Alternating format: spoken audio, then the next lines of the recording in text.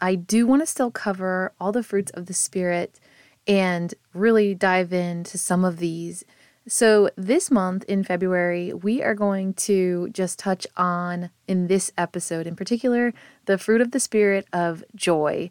And I hope you stick around, even if you're here mostly for the health and fitness stuff or a lot of the interviews that I do here on the show. I hope you stick around because I am going to talk about a few parallels with joy and learning about our own walk of faith and getting closer and growing in our faith with Jesus. So let's go.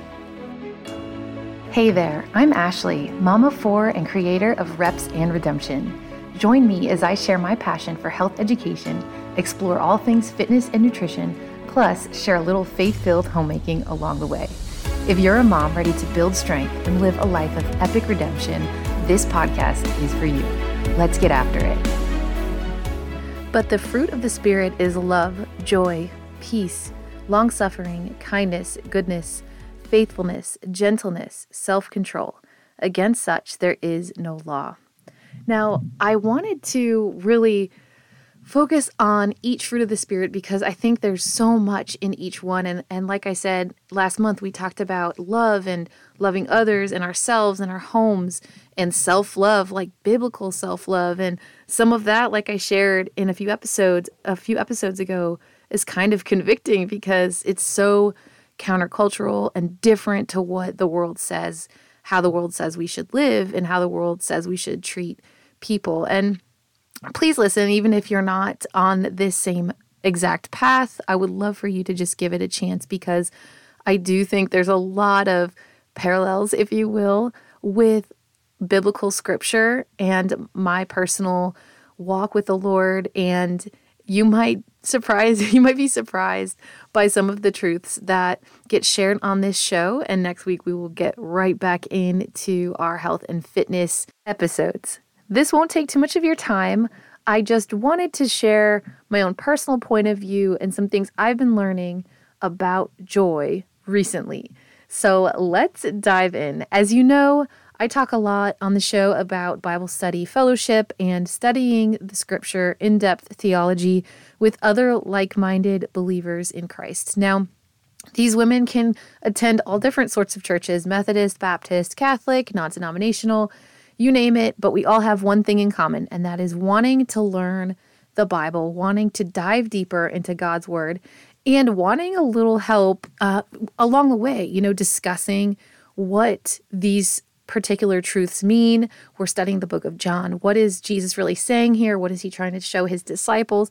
And it's really cool conversations that I have in my group a lot of the times. And shout out to my own group at Roswell BSF location here in North Georgia. I guess it wouldn't be too north, but they'll know what I mean if anybody decides to listen to this episode.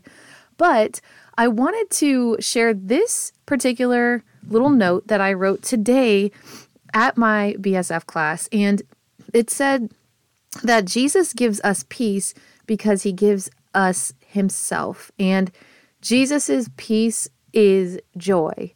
And I just kind of stayed there for a while because when I think of joy, I ask myself, am I joyful? Am I a joyful person? Like, what does that look like in my life? And I wanted to ask you the same question. What does joy look like for you? And especially if you're in a season of new babies and sleepless nights, I know a lot of you are. How can we remain joyful in such trying circumstances? Well, the Bible's pretty clear, and it says that we are able to be joyful even when it is difficult. Now, I find this kind of challenging because I remember many sleepless nights, even recently, where I do not feel very joyful.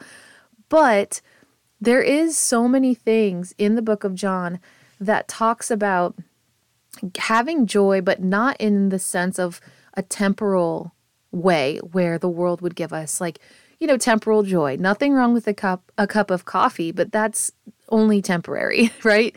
My joy is only going to last about 10 minutes if I rely on that cup of coffee. And I think that it was John 14:27-28 that says, "Peace I leave with you, my peace I give to you. Not as the world gives do I give to you.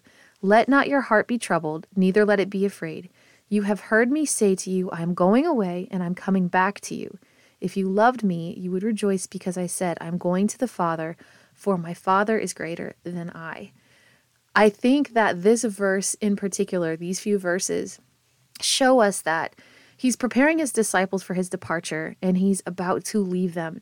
Now, do they know he's going to be crucified? In my own personal opinion, I do not think they knew that he would even be taken away to be questioned or mocked or any of those things, which is why I think he was speaking to them words of comfort, to know that everything is going to be okay. In him alone do they and can they have hope, which is really comforting, but also kind of hard to grasp. I mean, I think of some of these things that happen in the world throughout our day, or just people that we know that are just absolutely heartbreaking and terrible. And even when my own child just skins their knee, or my little 2-year-old has a boo-boo on her chin, I don't really know where she got it from, but it won't go away because she starts messing with it and it hurts her and it hurts me. And I'm like, how can I be joyful with it's hard with that little tiny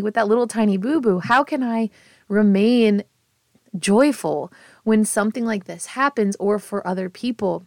And it does say, because he gives us his peace.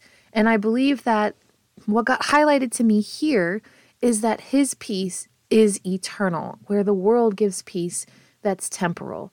And to kind of think of that in your life. And what's helped me after having a really rough night of being awake a lot, or just really wondering, like, what am I trying to learn here? Or what is God trying to teach me?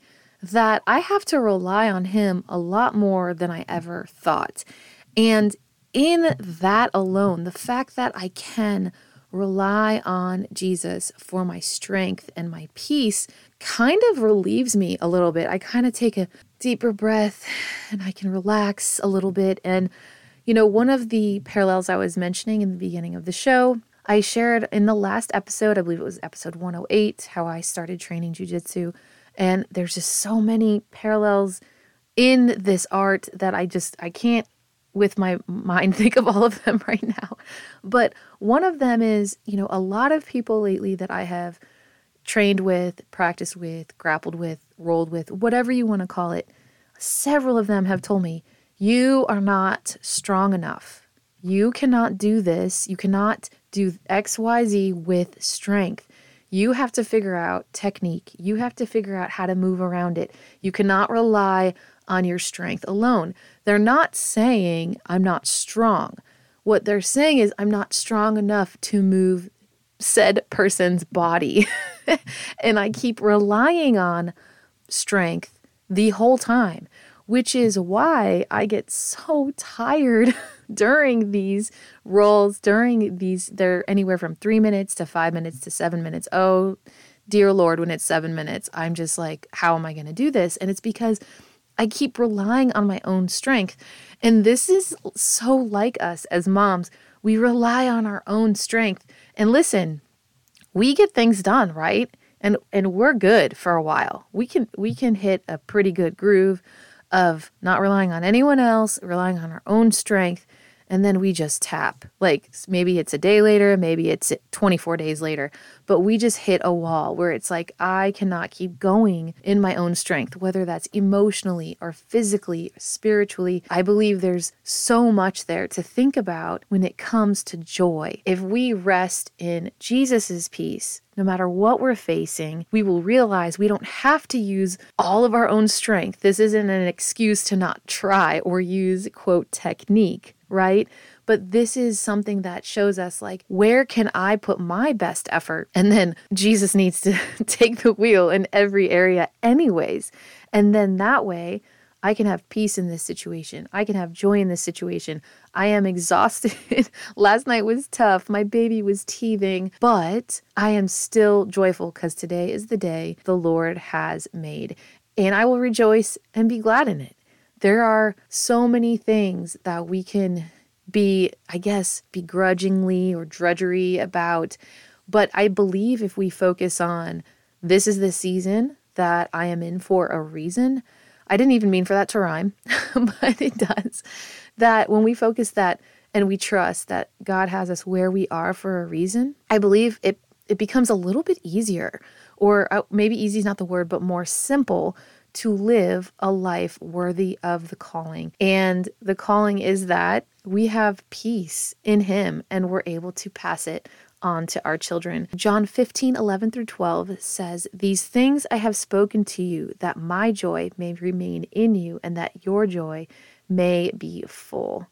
And it goes on in that verse a little longer, but I wanted to capture that first sentence because He is obedient to the cross, to go to the Father, to reunite us with God.